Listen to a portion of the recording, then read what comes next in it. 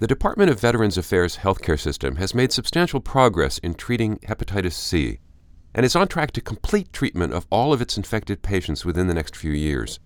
The Indian Health Service, by contrast, is struggling to meet the needs of its patients with the virus. I'm Stephen Morrissey, managing editor of the New England Journal of Medicine, and I'm talking with Brig Riley, HIV/HCV National Programs Epidemiologist at the Northwest Tribal Epidemiology Center of the Northwest Portland Area Indian Health Board. Mr. Riley has co-authored a perspective article about the disparities in HCV treatment between Native Americans and veterans. Mr. Riley, you write in your article that American Indians and Alaska Natives have the highest HCV-related mortality of any group in the United States, more than double the rate of the country as a whole. Is that solely because of lack of access to treatment, or are there other factors involved? I think there are other factors involved, but the biggest solution will be treatment to hepatitis C virus. I think there are a lot of access bottlenecks that the American Indian Alaska Native population has, and I think if we want to bend that curve to reduce deaths related to HCV, liver cancer, and so on, treatment and drug access is going to be priority one. You also say in your article that the Indian Health Service spends far less on health care than the nationwide average. So what explains that disparity? Has health care for Native Americans always been underfunded? It sure seems that way. If you look at the metrics compared to the VA or just the U.S. in general, the amount of funding that goes per patient in Indian Health Service is far below any other benchmark. And so you have this base layer of underfunding. And when that happens, when you have some of the issues that Indian Health Service has suffered as far as human resources and some of the quality problems that have come to light, I think this underlying budget issue is part of that problem.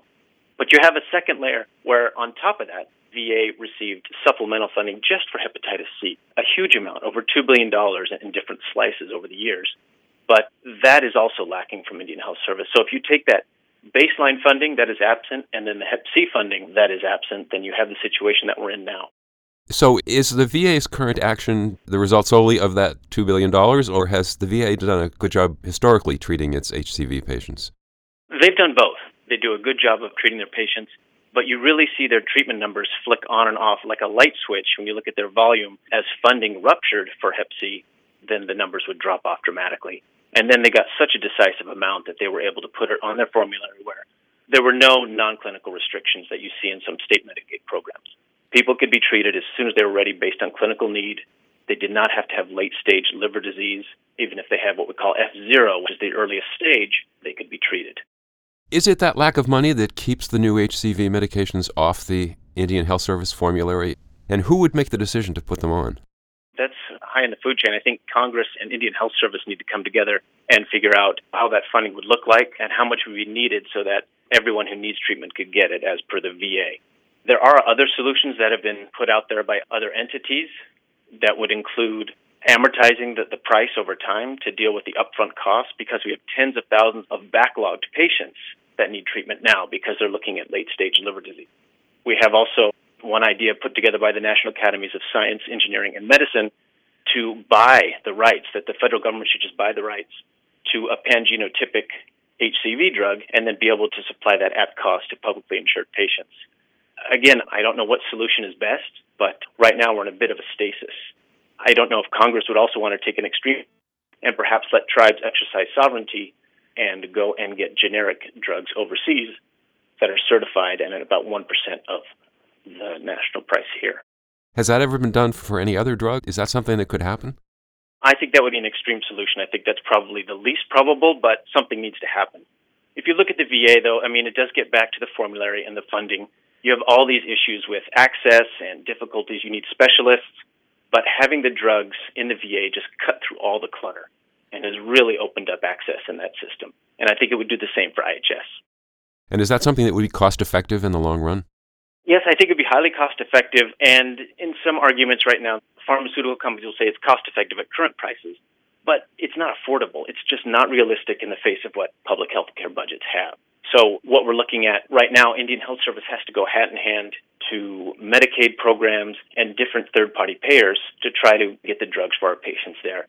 And you have this catch-22 where only late-stage liver disease patients generally qualify, when earlier treatment would have actually prevented late-stage disease. And you see a very state-level response to all of this.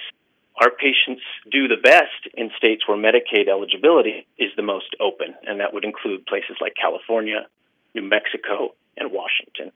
Where it's notoriously difficult would be states like Arizona, Montana, and Oregon.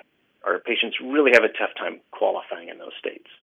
Finally, do you see the same kinds of disparities between the Indian Health Service and the VA when it comes to treatment for other conditions, or is this unique to HCV? Well, I'm in my silo here of infectious disease and hepatitis C and HIV. But if you look at pretty much across the board, that funding disparity translates into a lot of difficulties for our patients on all types of care. And I will say, I know Indian Health Service has had some difficulty in the media, and deservedly so. There's been some really shocking developments and lack of accountability. But at the same time, Indian Health Service is capable of great things. They've had a really exemplary hepatitis B control program up in Alaska over the past couple decades.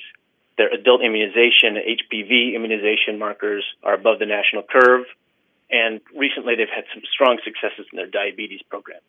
So I think it's there if we get the resources that they need. I think we can start treating our patients in a much more meaningful way. Thank you, Mr. Riley.